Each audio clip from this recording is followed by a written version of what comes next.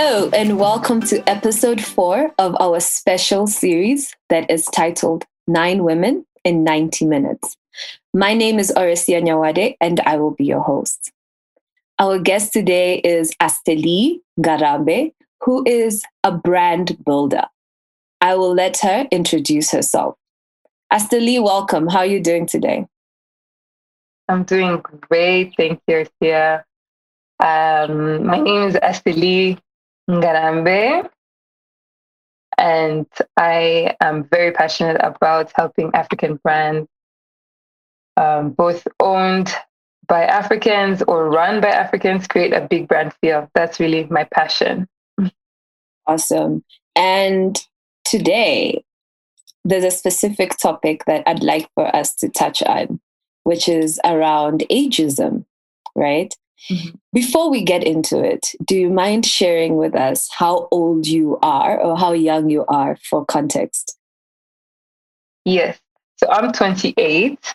Okay. I'm very lucky to have a 10 years experience in marketing.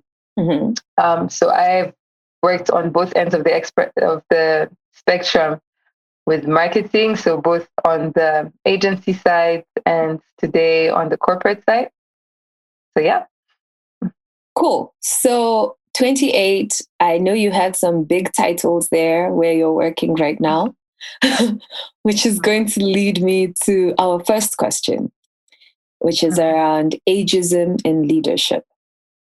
Mm-hmm. So elderly and youthful employees, they sometimes experience age discrimination in the workplace. Mm-hmm. So for you, Asteli, as a young woman in leadership, how does stereotyping or discriminating against individuals or groups because of their age impact an organization? So prejudice of all forms, first of all, is very unfortunate, and particularly in Africa, ageism is something that towards young people is something that every organization, I believe, needs to stand up against. Mm-hmm. Mostly because 70% of our population in Africa is below the age of 30. So which means that we are going and we will have a big percentage of our workforce that is quite young.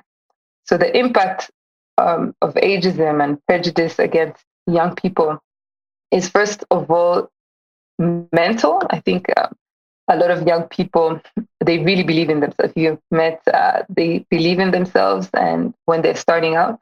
Mm-hmm. And although this is not the right way, but some of them require some form of validation. And when they're in situations where their voices are dismissed or they're denied a voice within the workplace because of their age, because we have to respect elders, not talk when they're talking and things like that. This has terrible impact on an organization because, first of all, there's risks of organization wasting time. So, for example, you didn't take into consideration the input of one of our younger colleagues, Mm-hmm. and we're wasting time fixing a problem that could have been avoided. And then obviously this has ripple effects on revenue and so on. So it's quite serious. Yeah. I like that you said that discrimination of all kinds is unacceptable. So to women, to young people, to old people, to different types of representing people, that everybody plays a role and everybody needs to be able to be given that space to have a voice. So Asteli, aside from age, right? Yeah. Let's talk about single or unmarried women, right? They also face an additional layer of discrimination. Mm-hmm. Is that true? And yeah, talk about that. Is that true? Well, I wouldn't say that it's the norm, but I feel that, there's some implicit prejudice that single and married, which is basically single, but single women and women without children face. So there's the implicit and there's what is also explicit. So yes, I would say that it's true in some instances. Yes. And so when we are considering competency, for example, in the workplace, right? What qualifications are important for people to focus on? And how can we start adjusting and adapting our mindsets to be more inclusive and welcoming to all? I'd say, first off, in terms of qualifications, there's the general set. So they ask people to give proof of competence in their role. I think that is, and I'm not a very traditional person, but most people would consider that, people have their degrees or they have their certificates to associate their role. But one thing that I think is extremely important on top of that would be, the ultimate value that someone can deliver on their role. I feel that whether, someone is single, married, has children or whatnot, ultimately the value that they deliver within the business is what ought to be taken into consideration when it comes to compensation, when it comes to benefits. That is really what is most important. Yeah. And how do you, so for example, if I'm somebody who is just, my mindset is so focused on this is, for example, a male job, or you can only go home early because you have a daughter. And since you are single and don't have kids, you have to work until 10. So how do you help someone like that work through that mindset? There's always going to be, for every revolution, there was always one person that was brave enough to have tough conversation. And so first of all, I would tell this person to find a support group. And a support group doesn't necessarily mean 5 people, but it means probably someone who's probably not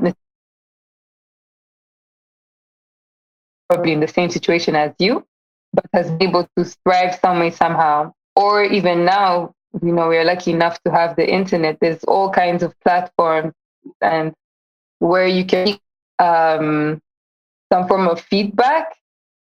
So I would first of all suggest that.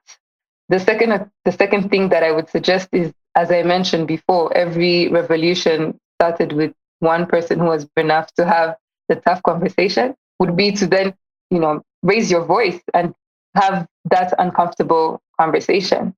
So yes, the reason why this is extremely important is that, in this day and age, there are all kinds of memes, even the memes that are quite serious but are funny.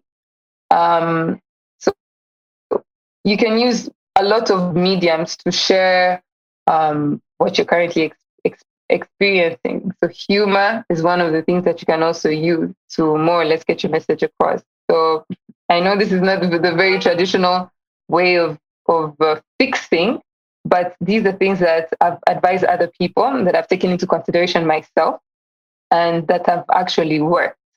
Yeah. No, that's brilliant, because then you just have to notice that not everybody absorbs information the same way. So I feel maybe as young people, or even just other type of people, we need to be creative in our communication style. Exactly. So to close off, I'd like to ask you one last question, which is, what advice or wisdom would you give to your 19-year-old self? Oh, there's plenty. But if I had to pick one that's mostly career focused, I'd say dare to ask. One thing that I also tell my younger siblings is that as much as you think that people care about you, and people have lives, they think, so you have to dare to ask for promotion, ask for your raise. So that is something that you always need to consider. dare to ask. Thank you so much. Be brave enough to ask. Those are words from Asteli, a 28-year-old brand builder with over 10 years of experience already, crushing goals in the senior management suite right now, and just telling us that we need to be able to use our voice and don't be afraid, so that we can all be able to live in a more inclusive community and working professional society. Thank you so much, Asteli. Thank you. I'm so glad you had me here. Cheers. Bye-bye.